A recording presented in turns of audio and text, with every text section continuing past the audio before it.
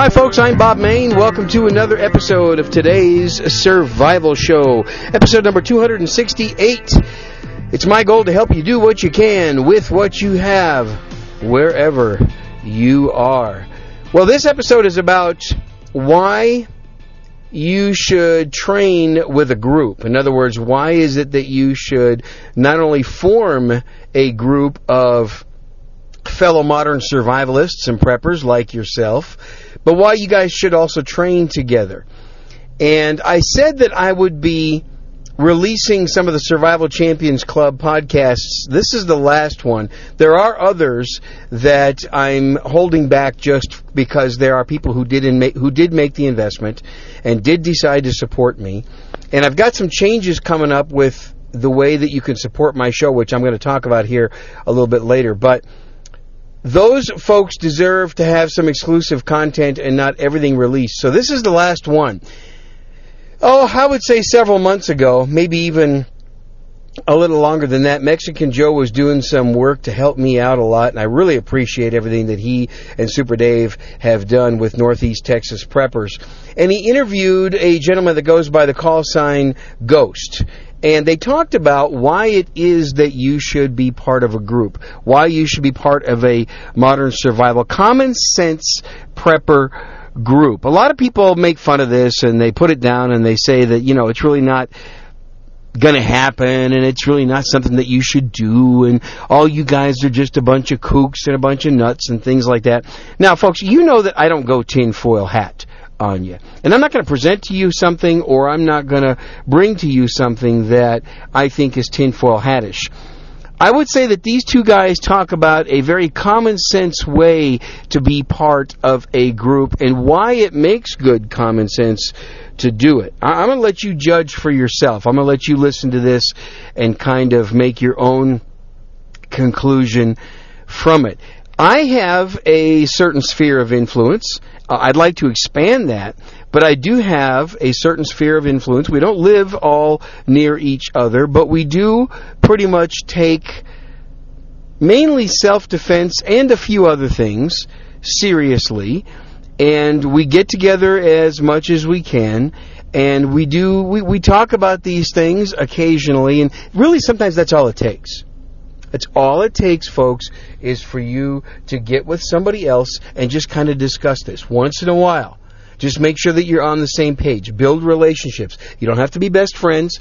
You don't have to be best friends like Mexican Joe and Dave and Ghost are. You don't have to do that. But what you do have to do is find some like-minded people that are relatively close to you and feel like you could rely on each other in case the stink does hit the fan. One day it's not a matter of if, it's a matter of when. I say that all the time, and, you do have to prepare for all kinds of scenarios, and these two guys are going to talk about that. I'm a big believer in balanced prepping. In other words, you're prepared for as many scenarios as you can be, and you probably pick 2 or 3 that are the most common, the most likely to happen to you in your area, and then that's what you prepare on. So, here we go. Mexican Joe interviews Ghost, and it's a pretty good interview. I like it. Stay tuned. Okay, Mexican Joe here, helping to fill in with some interviews for Bob and help out with some of the podcasts for Bob. What we got today is starting a series of a couple of interviews with a couple of different people about different topics that they have. I have either worked with these people or have close relationships, or have even created just internet friendships and conversations with them. The first in these interviews is going to be an interview with Ghost. Ghost is a guy I've been training with for probably about 6 months. Yeah, about 6 months. Yeah, about 6 months. And I've learned a lot from him. It's been quite entertaining. And we're going to go forward with this. And let's introduce Ghost. Ghost, tell us a little bit about yourself. I mean, give us kind of your background, where you grew up, how you got into all this. Well, as Joe said, I go by Ghost. I was actually given that call sign when I was in the military. So I've kind of held on to that in my retired civilian side. Background, I actually joined the military when I was 17. Right out of, actually I was still in high school when I joined. I did the split op program. So I got to have fun my junior summer going to basic training and not having a summer and then going back to school. So that was awesome. Yeah, I joined in 2003. And then after that, I kind of got shipped out all over the world. Been to Egypt, Kuwait, Iraq, Qatar. I was in Saudi Arabia for a little bit, Korea, all over the U.S., Japan, Germany, Ireland, all over the place. So you've been more places than I have. That's pretty impressive. Yeah, you definitely sign up. You get to travel. So fun travel and adventure. Oh yeah. Yes, you got all over the place, and that's impressive because, how old are you now? I'm almost turning 27. I'll be 27 in August. That's just sickening to be 27 and to have gone to more places than some people can spell. That's kind of funny.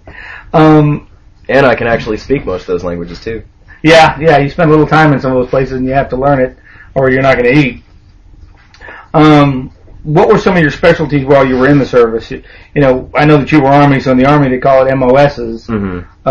And I know I have a couple of MOSs from when I was in, and then there's a couple I did on the job training, or what we call OJT. So what were some of your MOSs and cross trainings? Well, like I said, when I first went in, I was 17 and I did the split op program, and I had always wanted to go infantry. I thought it was really cool. I originally wanted to go Air Force, but my eyesight was too bad, so they kind of kicked me out because all I wanted to do was fly and blow stuff up in a plane. Isn't that what everybody in the Air Force does? Yeah, of course. So I ended up having to go reserves because split op doesn't offer a combat arms position. So my first MOS, or my first job, I was a transportation management coordinator, or an 88 November. Pretty much I was the one that tracked anything that moved, be it boat, car, train. I was the one that told it where to go, when to go, how to go, with who to go. So it's kind of a logistics coordinator. Yeah, I was a logistics coordinator, okay. Glorified logistics coordinator pretty much. Okay. That was actually a really fun job. I enjoyed it. I was good at it. But I didn't get the satisfaction out of it that I wanted. So after I came back to the States, I decided, hey, this reserve stuff is great. I enjoy my job, but it's not for me. And I re-enlisted to go active duty. And when I did that, I changed my MOS, or my job, and I got a fire support specialist, or pretty much we worked with artillery. So you were a forward observer? Yeah, I was a forward observer. We were the eyes and ears for the artillery guys, and naval gunfire, airstrikes, anything that we could see and blow up, we'd have people hit it for us. And that's pretty cool. So initially you were reserves? Yes. Okay, that's kind of cool. You came in and then you turned around and decided to go active duty. Now I've got some artillery background, but the forward observers that I worked with and trained with, I guess back in the 80s we were just dealing with artillery. There's right. Different types of artillery, and now I guess in the new world way of thinking about things is you could be calling in jets or naval gunships or anything. Right. They did, the forward observers did a lot of helicopter and airstrikes in Vietnam. They did a little bit in Desert Storm, but I mean, since then we haven't done much, and honestly the main job of the forward observer is to deal with artillery and mortars. But they have a certain select group of people who excel in their job that they'll send to JFO, which is through the Air Force, which is Joint Forward Observer, and there you get to learn naval gunfire, fast movers, which is, planes and helicopters, and then we also have the artillery and mortar base, so we get the full gambit of call for fire. We can use any weapon system we want in the U.S. arsenal to blow stuff up with. Okay, and that's really cool. And I guess that, probably what a lot of people don't understand about being a forward observer, in the Army, when I was in, we called it FIST, It's still called that. Is Finest Infantry Support Team. There you go. But one of the really cool parts about it is that you are a specialist in calling in fire from beyond vision. But what's really cool about it is not everybody can do that, so they attach you to some pretty interesting units. Now you've been attached to some pretty interesting units and gotten quite a bit of training, which you've shared some of that with us and some of our networking, helping us out. Tell us a little bit about that, about some of your more advanced assignments. That is very true. When we get attached to units, we tend to be the redheaded stepchild of the unit until they actually figure out what our real job is and what we can do. And that's regular Army. When you start getting into the specialized roles, I've been attached with some special operations units, with some psychological operations units, because they're on the ground too, and they also need artillery support. So that's been really cool working hand in hand with them. In doing something like that. So when you say special operations and some of you're talking about operators, correct? True operators, okay. Correct. Okay. Even though they're elite of the elite, they're the best at what they do. There's always those possibilities that a forward observer or somebody that hasn't gone through, say the Q course, for instance, or gotten their Green Beret or their Navy SEAL tab or anything like right. That we get attached to them and we go with them to help them out with what they need. See, and that's kind of unusual too, is everybody thinks that Special Forces and SEALs and other operator type organizations, they are the best at what they do, but there are a couple of specialties that they probably have a good working knowledge of, but yet are not excellent at. They're not the specialists in it. Right. I mean, I know that in Special Forces, you have a weapons specialist, a medical specialist, communication specialist, engineer specialist, but, to call in, a couple 100-pound round, up to a couple 1,000-pound round, and have it hit, within 500, meters of your position, is not something you really want to wing much, is it? Right, exactly. and you gotta think too, in Tier 1 operations, like what they do, pretty much what I would do, the weapons specialist or the weapons sergeant would be the one that would be trained up in what I could have done. But you got to think in a firefighter or a real world situation, he's got a lot more important things on his mind than, hey, we need an artillery round here. He's got to check his weapons, make sure what they're using is operational, make sure everybody's got what they need, do proper maintenance on them and stuff. So he's not always going to have that time to look into it and go, hey, we're going to need around here. To expound on that, they're trained in battle damage assessment, but the forward observers, especially the JFOs, like what I was qualified in, we actually received special training to analyze battle damage assessment, whether it's feasibly capable for us to put around in a city, in a building, how big the explosion has to be, what the casualty rate's going to be, what the acceptable collateral damage is going to be. So it's a very highly specialized training that the operators, they touch on a little bit, but because their training is so vast that they don't have the finite details of everything that we do. Okay. So that kind of goes into, how specialized you were and some of the people you worked and trained with. And I know, it's hard to bring this up and talk about it because we trained together some, and I know that for me, there's a couple other operators that we train with, and I think the first time I'd met you, I thought I'd watched you guys work a glass house, and you and this other operator walked in, and I just assumed you guys knew each other. Come to find out, that was the first time you guys had met, when you met Alamo. Right. So, and to watch you guys do it, it was incredible, because it looked like you guys have been doing it together for years, and I was kind of new and coming into this meeting you guys. But I think, like we had discussed after that, was the tactics are all the same and the training's all the same. Right. The tactics are very similar. Now there are some variations between Marines, Navy, Army. Everybody has their own way of doing things. I mean, you can mess up something a million and one ways because there's a million and one different ways to do everything. But when like Alamo, the other operator, when you've been trained as he has, and the way I've been trained working with a lot of these Tier 1 groups, I got the same training that they did. I was never tabbed, I never got my Green Beret, but I received much of the same training that they did, so I could be in that realm, I guess you could say. Well, and if you're following those guys around, they want you to know what they're doing, so you know what you're doing. Yeah, exactly. The cross-training kicks in. Exactly. So when he and I got together and we did that glass house, like you said, it was, I had never met him. That was the first time I met him. Talked to him for about 5 or 10 minutes, figured out his background, and we did the glass house. The first time was a little bumpy just because I was trying to figure him out. He was trying to figure me out. But after the first or second time, it was like we had been doing it for years with each other, and that's how fluid everything can go. That's how fluid I guess it's supposed to be. Right. Okay. Well, we were the reason that really you're here is that we've talked about preppers.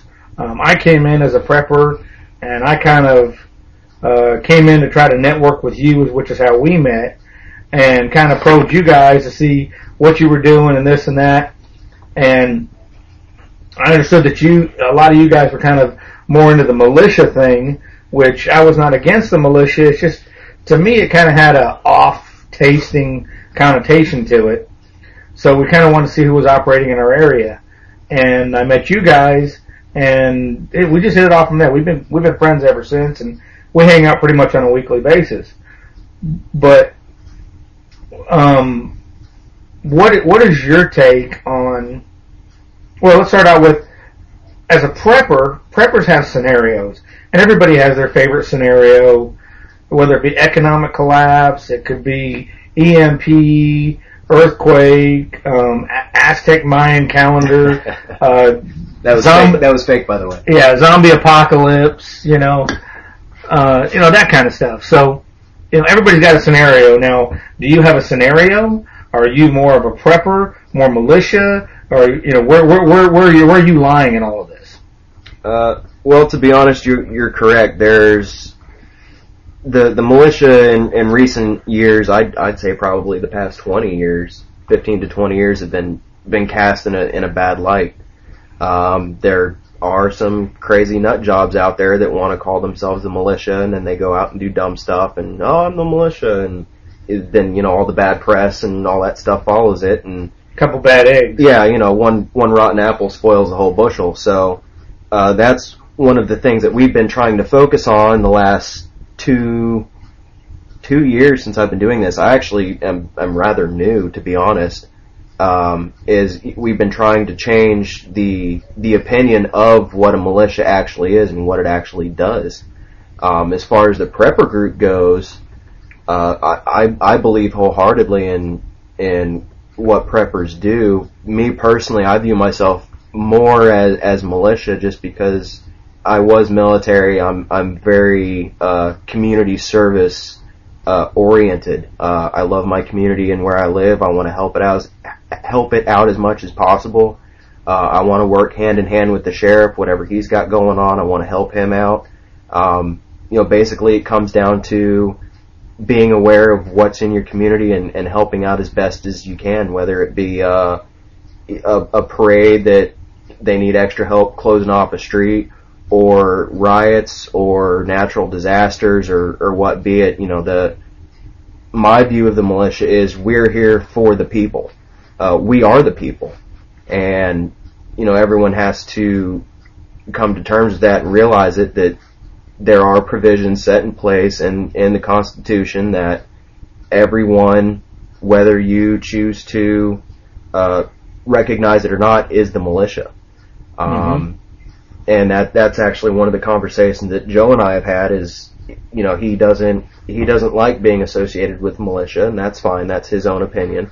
Not associated, but he doesn't like having that moniker. That stigma of it. I mean, to me, the cross training is great, and we can get something off of it for each other.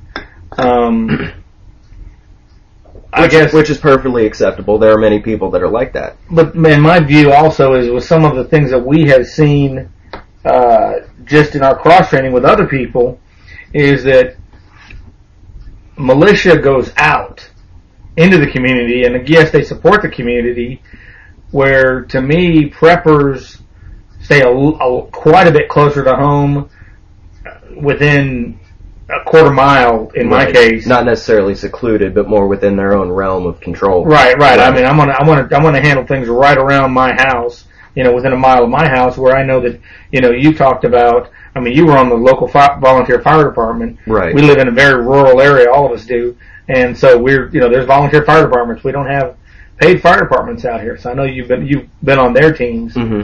So yeah, you are very much more community service oriented, and being part of the volunteer fire departments and doing that. I guess that's where, to me, some of my differences is I'm trying to handle the people right in my immediate area, where as a militia member, you're going out there a little farther. Right. And in meeting with some of the other militia guys and some of the cross-training and the networking that we've done with other guys, some of these guys have left the state, gone to other states to help with floods and all kinds of different stuff. So the militia, I guess it's changed my view on the militia quite a bit.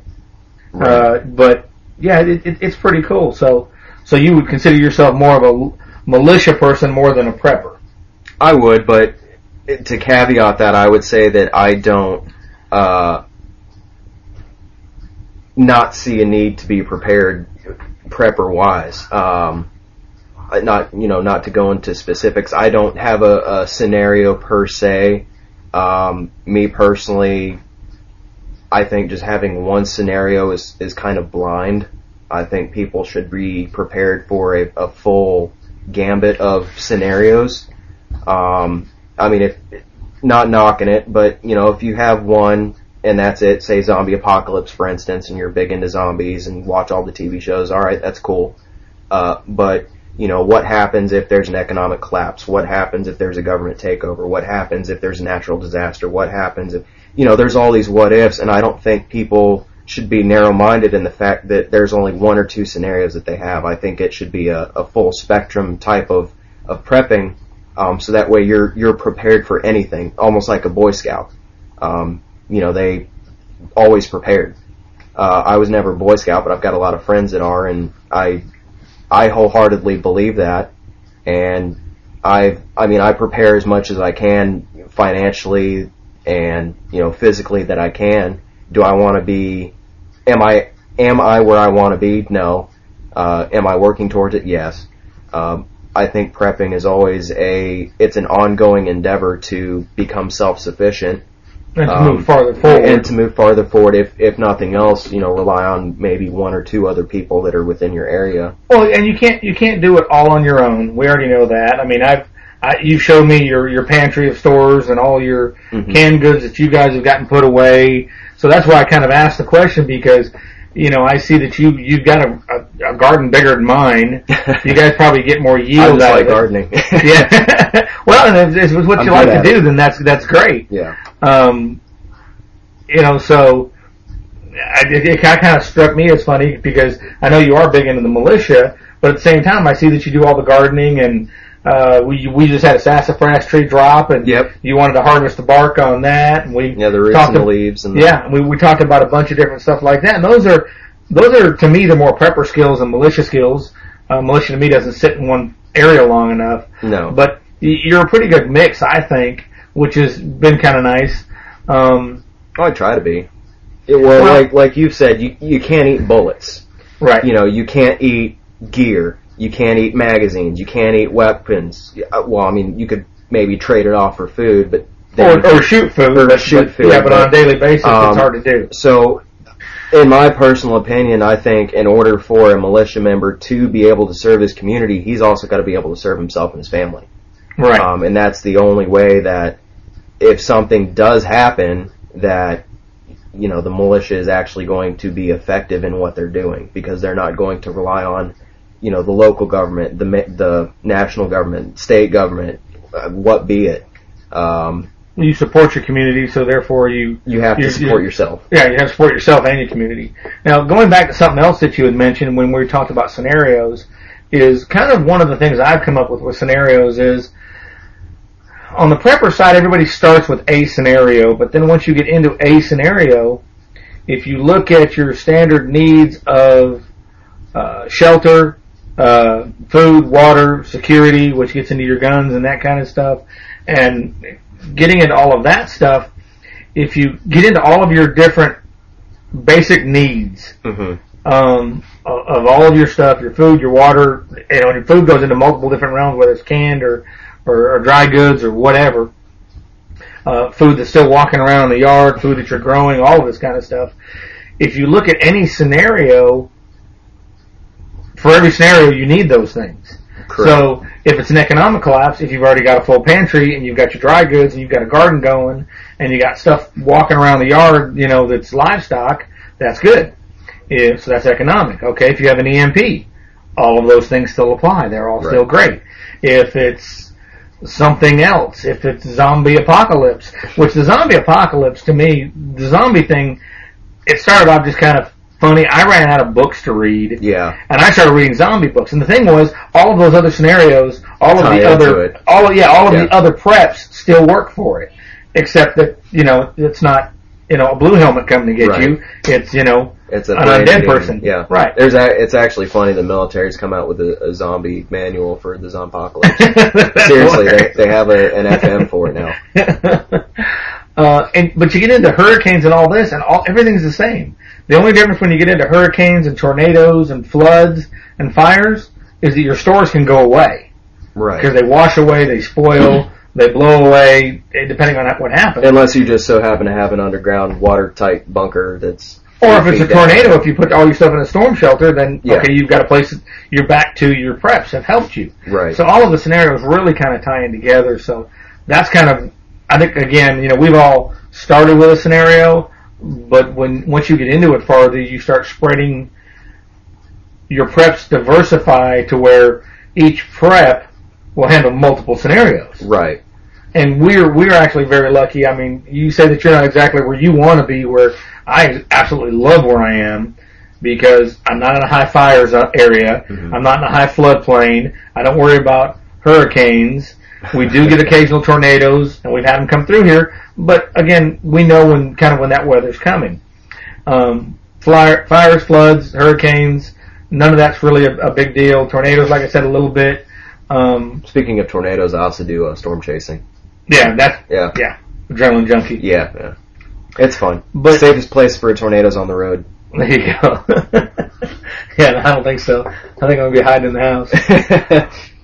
But I mean, all of these things. I think we're in a really good area out here in Northeast Texas where we don't have to worry about a bunch of those things. We don't have earthquakes like they have everywhere else, although earthquakes are popping up everywhere. So for us, it's just kind of I think that I'm not worried about my stores and my stuff going away unless there is a big fire, right? Which anybody can have that. Well, when I was talking about the prepper scenarios, my whole point behind that was I know a couple other preppers and not here in Northeast Texas. They're actually my family, but they have their scenario and they stick to it, and they're very blind to everything else. Yeah, and it's not. They don't. I think what's my family's? I can't remember. It's EMP, nuclear, biological thing. So he's got all the chem suits and but he's not prepping for anything else. That's his main focus.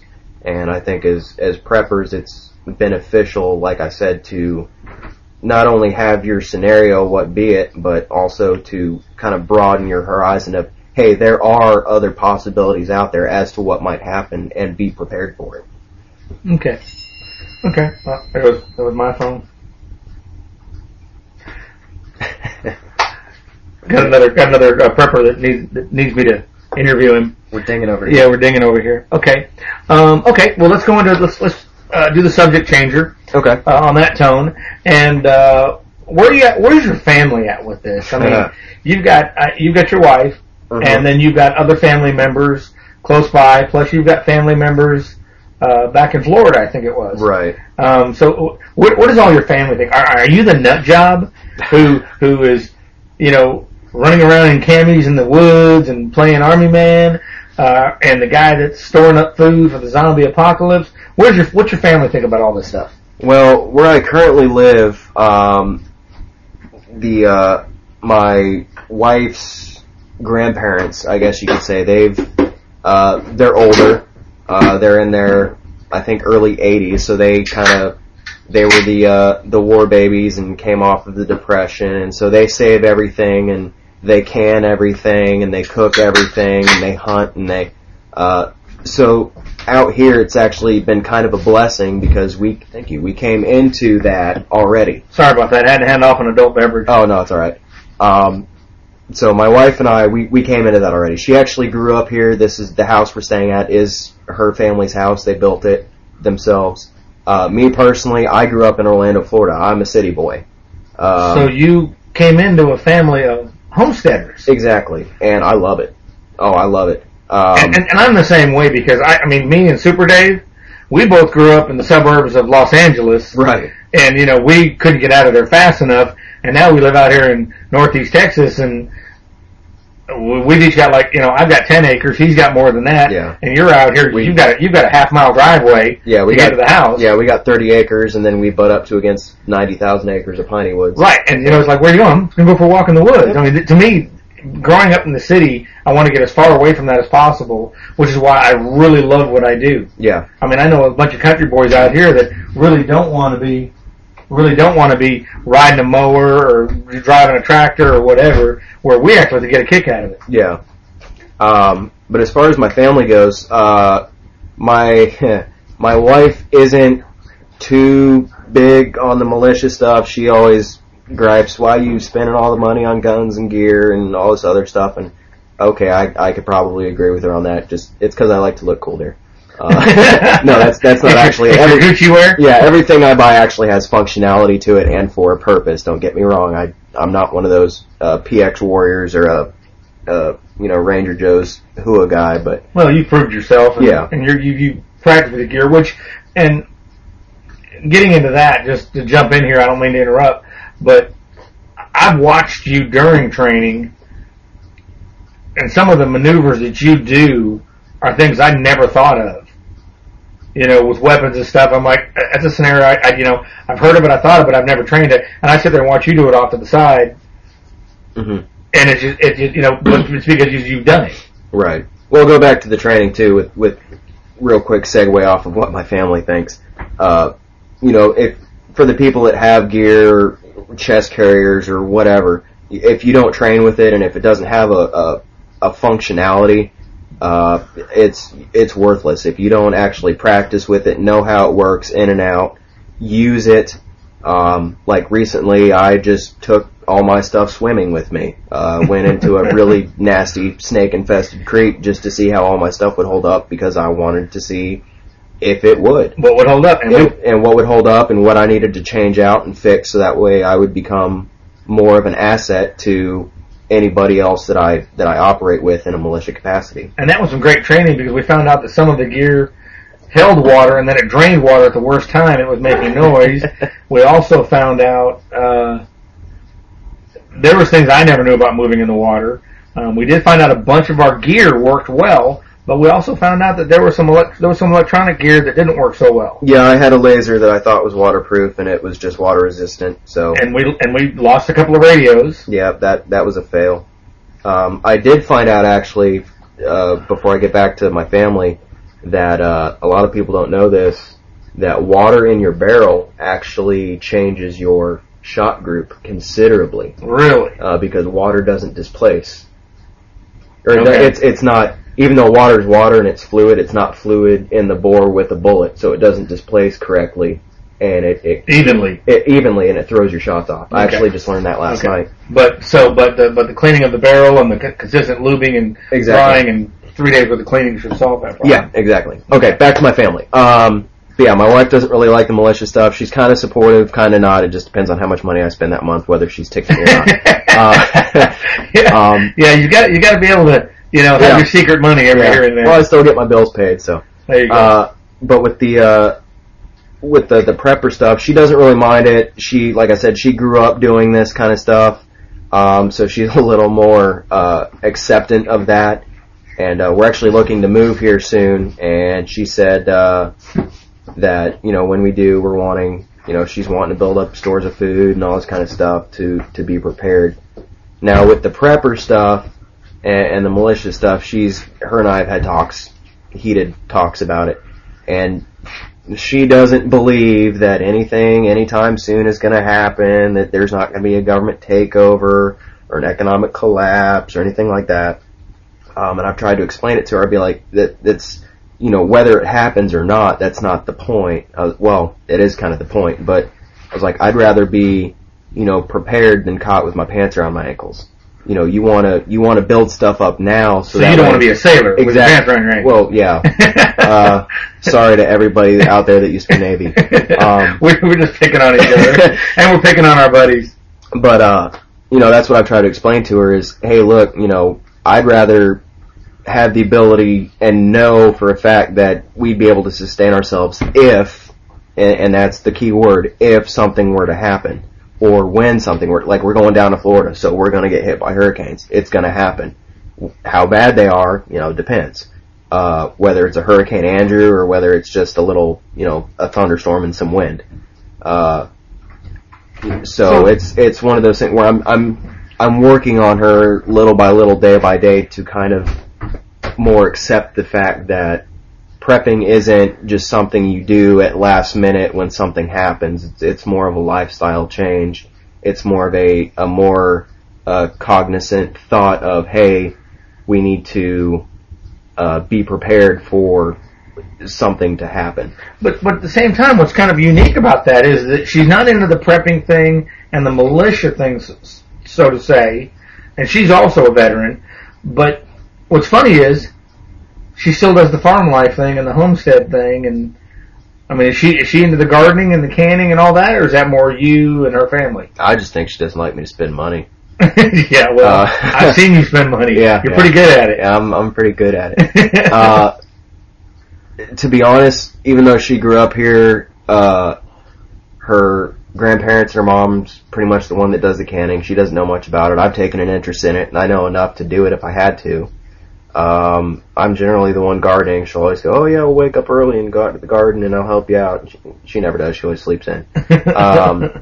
So if you guys are Duck Dynasty fans, you'll know the term yuppie. I call her a country yuppie because that's kind of what she is. She's a country girl that wants to live in the city, and I was a former city boy who loves it out in the country, so we kind of switched roles on that. But I'm working on her day by day. She comes out during some of the training, and she usually come out once the serious training is over, when the hangout and the barbecue starts firing up. So it's a lot of fun. Okay, well that's kind of interesting. There's a couple things there I didn't know, and of course we're trying to enlighten everybody else as to what's going on. Okay, so we're going to kind of try to wrap this up a little bit. Okay, so in the future, I know that you're talking about relocating. But irregardless of, like I say, even if you do relocate or whether you don't, where are you trying to take your militia, your prepper? Where are you trying to go with this? I mean, I know that to me, and I think to you as well, it's a lifestyle. Mm-hmm. But what are you hoping to gain with it in the, let's say, next 5 years? Well, since I know that we're moving, my family, particularly my father, isn't doing so well, so that's honestly why we're moving, so I can go spend some time with him. We're actually moving back to my hometown of Orlando. Yippee, big city. I'm not looking forward to it, but kind of excited at the same time. My goal is, especially now moving to Florida and not being out here in the country, how am I going to support, myself and my wife if something were to happen? Be it militia or prepper stuff. Mainly, when we move to Florida, it's going to be more focused on prepper stuff because we will be in the city. We're going to be on city water, city electric, city people, city cars, city smells, everything city. And it's, what are the different situations that we're going to encounter as a family and how we're going to deal with them. On the militia side, I've already actually been in contact with about 2 or 3 different groups that are down there. They're awaiting my arrival and they're kind of happy about it. So we'll see how that goes, but ultimately, militia-wise, I want to continue on what I'm doing here, community service, talk to people, try and rebuild the image of what a militia is and should be, doing things the right way. That's pretty much it, just the community service aspect of it as far as the militia goes. Okay, now, Florida is actually one of the few states in the southern half of the United States that I haven't been to. It's its own country. Well, yeah. Well, so is California. And yeah. I'm waiting for that state to go surfing. Where does Florida? I mean, I don't know as much about. I know that I've heard things about Florida. Tell me where you think Florida is with some of your gun laws, your liberties, constitutionality stuff. Where's Florida at with that? Florida is actually very conservative. It's quite similar to Texas, to be honest. There are some nuances in the laws that are a little bit different. A couple of the counties, especially around your bigger populations, are a little bit more liberal with their views. Similar to like New York State versus New York City. Yeah, similar. Or say, Dallas Fort Worth versus out here. It's right, north in Texas. Texas. I mean, when you have a lot more population, the police and the sheriff's department are going to have more to worry about. So obviously, the laws are going to be a little bit more stringent than if you were out in a rural area. But statewide, generally, it's pretty conservative. Like I said, I lived there for almost 19, 20 years off and on. I mean, I've never had any issues. It's a shall issue state, so concealed carry is not a problem. Having a firearm's not a problem. There's no registry, just like Texas. There's no restrictions. They still have gun shows. It's a black gun friendly state. Yeah, pretty much. Okay. So in that respect, it's a lot like Texas. Okay. Well, that's really cool. Well, let's try to close this up a little bit. Is there anything else you want to throw out there that people don't know? I mean, I know that we've covered, the militia has a distasteful connotation, or has in the past, and I think that I still had it until I met you and some of the guys that I now consider part of my network, and we train on a monthly basis, and our training network has grown exponentially because of it. Right. And we're getting training that we didn't have access to before. But at the same time, I hope that we're giving training that maybe some of the other guys haven't had access to with us. Right. What else do you want to throw out there that maybe words of wisdom or things that you think people need to know or think about when they want to get into prepping or the militia or just the survivalist mentality? Well, the main thing is don't be scared. People are scared of what they don't know. If you don't know, do your research and go find out. Like Alamo? Like what Alamo and I did. We started a group. Like what Mexico Joe did. He was curious. He wanted to know who was in his area, so he came out to one of our militia trainings. And saw who we were, talked with us, figured us out, and then we went from there. I mean, if you don't want to be labeled as militia or anything like that, that's fine. Many of the groups respect that. And you can go under a call sign or even make up a name. You don't have to give out your contact information or anything. But if you're curious and want to know more and want to know who's in your area, contact them. Go, hey, this is who I am. I'm kind of interested. I'd like to come out and see it and try it out. You might be pleasantly surprised. There's a lot of militias out there that are not wacky, crazy nut jobs. But that's up for you to decide. As long as, I've always viewed it as long as they're locally legal, constitutional, and don't do anything morally wrong, then there's nothing really to fear from them. They might go play in the woods and shoot guns and stuff, but that's our constitutional right to do that. And it's it's really good training on what Mexico. Joe said too is with him being a prepper and kind of seeing what the militia does, they've gotten some really good, invaluable training out of it. Not necessarily from the militia side, but just because of who we were and the training that we had, we were able to give that to them. With the preppers, a lot of the preppers or the survivalists or whatever that I've seen, they're so worried on, them and themselves and their family that they forget, oh hey, I still have to defend what I have prepared. We've got guys in our group that their OPSEC is too tight and it's too high. And at some point, like Super Dave says, you gotta quit being the ostrich and hiding your head in the sand with just your stuff, and you gotta poke your head out and see what's out there. And that's kind of what we did. Was Dave had decided that we needed to get out there and see who was in our area, like we talked about, and he actually assigned me to come and train, check out one of your FTXs, and it worked out really well. Now, along the way, over the last 6 months, we've made some really good friends. We've done a lot of good training. We have also met some of the other side, some of the bad side, and we distance ourselves from that a little bit. But sometimes you got to get the training and take the bad with the good. And and then you do that for a little while, and then you go ahead and just distance yourself completely. So, yeah, I think the training has been great. I know that Alamo and a couple of the other guys, they're really big on some of the stuff we're trying to train on, and I think it's been a really good exchange all the way around. Well, and you'll find out too if you're a prepper or militia or what have you. If you're listening to this, there's always something that you can learn from the other side.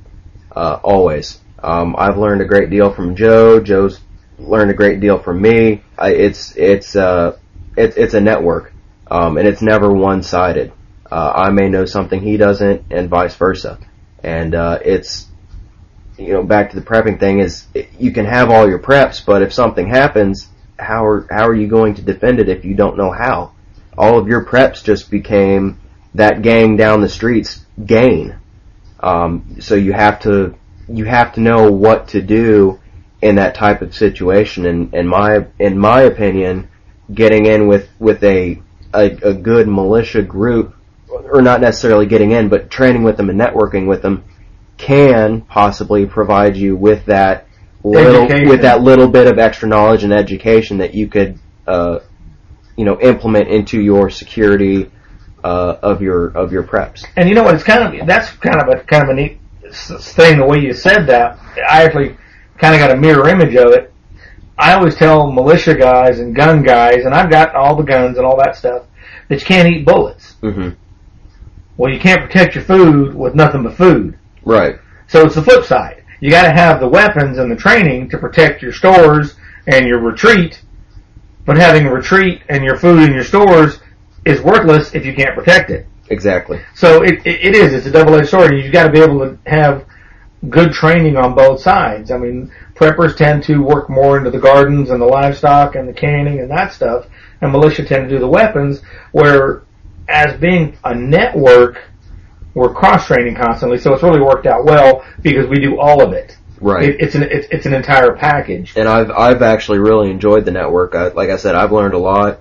You guys have learned a lot, and I honestly think it's a near perfect marriage of what we're trying to accomplish as a whole. As a whole. I agree. Well, that's really good. I think that's a good place to close here.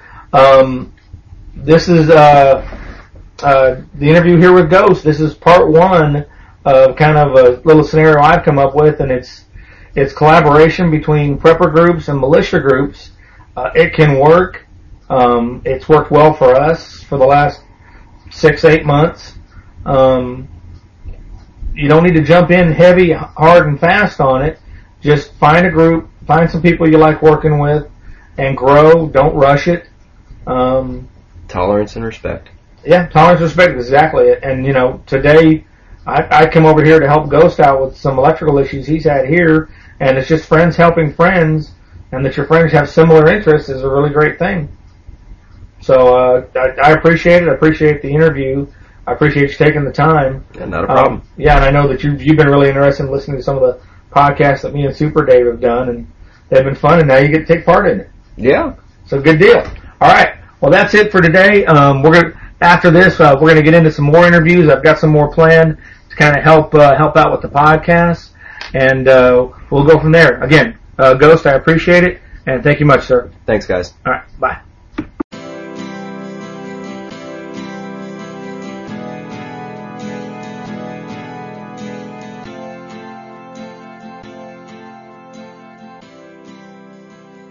Okay, many thanks to both gentlemen. You know, a lot of people make fun of people who use the word militia, and it can be a good thing, it can be a bad thing. It can be something that makes you seem like a kook, and it can be something that makes you seem like a common sense kind of a person. It depends on how you talk about it. Maybe using that exact words might not be the best thing. Maybe you could just say a preparedness group or a common sense survival-minded group. Okay, or an emergency preparedness group. You know, a lot of people seem to relate to emergency preparedness. So words do matter, and sometimes what you say and how you put it and how you phrase it and how you bring it across to somebody matters. Would you agree with me on that? So I hope you enjoyed this interview. I hope it's something that you got something out of. Now, I'm changing the way that you can support my show. You know, Joe said something pretty good in this past interview. He said, you know, you can't eat your bullets. In other words, having guns and ammo is not all you need to do to be prepared. I get that. But you also can't protect food with food. Your garden won't protect your homestead. So that's something that you got to think about. You do have to have a plan on how are you going to defend yourself. And many of you know I have another podcast that I do called the Handgun World Podcast. The Handgun World Podcast talks obviously only about firearms. My co-instructor and my good friend Ben Branham, and by the way, one of my circles, one of the members of my circle of influence that I like to put together, Ben and I do some firearms training. We produced what's called the Shooters Club. Now, the Shooters Club is a collection of videos, an exclusive collection of videos. Watching videos is not firearms training. I'll say that again. Watching videos is not firearms training. But it is a good way to reinforce some of the skills that you may already know. Or at least learn some ideas of what you probably should practice to help keep yourself well defended. So one way you can support my show here at today'ssurvival.com is you can become a member of the Shooters Club for $75 a year or $8 a month. What's really cool is on December 24th, we are giving away a gun. How about that? A Springfield XDS 9mm handgun. On December 24th, Christmas Eve. What a cool Christmas present for somebody, huh? I'm going to use random.org, and I'm going to randomly select an active member of our Shooters Club. We're also giving away 5 Kydex holsters made by On Your 6 Designs, right here out of San Antonio. On Your 6 Designs. You can go to On Your 6 Designs, that's the number 6, and you can check it out. You can see what they're all about. So 5 lucky winners are going to get that on December 24th, and then you're going to get 15% off of all of the classes that either Ben Branham or myself teach next year. I'm not so sure how much I'm going to be able to get out next year and teach, but whatever I can do, I'll do. Family issues are probably going to hold me back for quite a few of them. But even if you go to one of the classes that Ben teaches, he's an excellent firearms instructor, you'll get 15% off. So how cool is that? There's some other incentives that we're working on. So besides the 36 educational videos, you're going to get a lot of really cool discounts, participate in a giveaway, maybe win a gun, maybe win a holster. Also, don't forget about my Amazon store. You can go to today'ssurvival.com, click the Amazon store, and make your purchases on Amazon. Okay? So, every time you do that, every time you want to make a purchase at Amazon, go to today'ssurvival.com and click the Amazon store. and make your purchases, your Amazon purchases, through my store. If you would do that every time, I found out that bookmarking it might not be the best thing to do. I may not be able to get credit for everything that you buy. So instead of bookmarking it or putting it in your favorites, just remember, go to todayssurvival.com and then click the Amazon store. 2 clicks will support me. todayssurvival.com, the Amazon store link, and then make your Amazon purchases. I'd appreciate that if you would do that for me.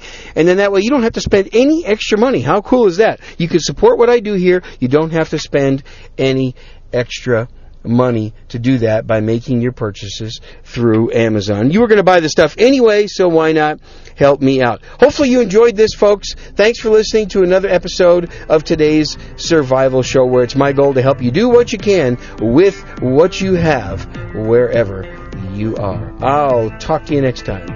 Goodbye.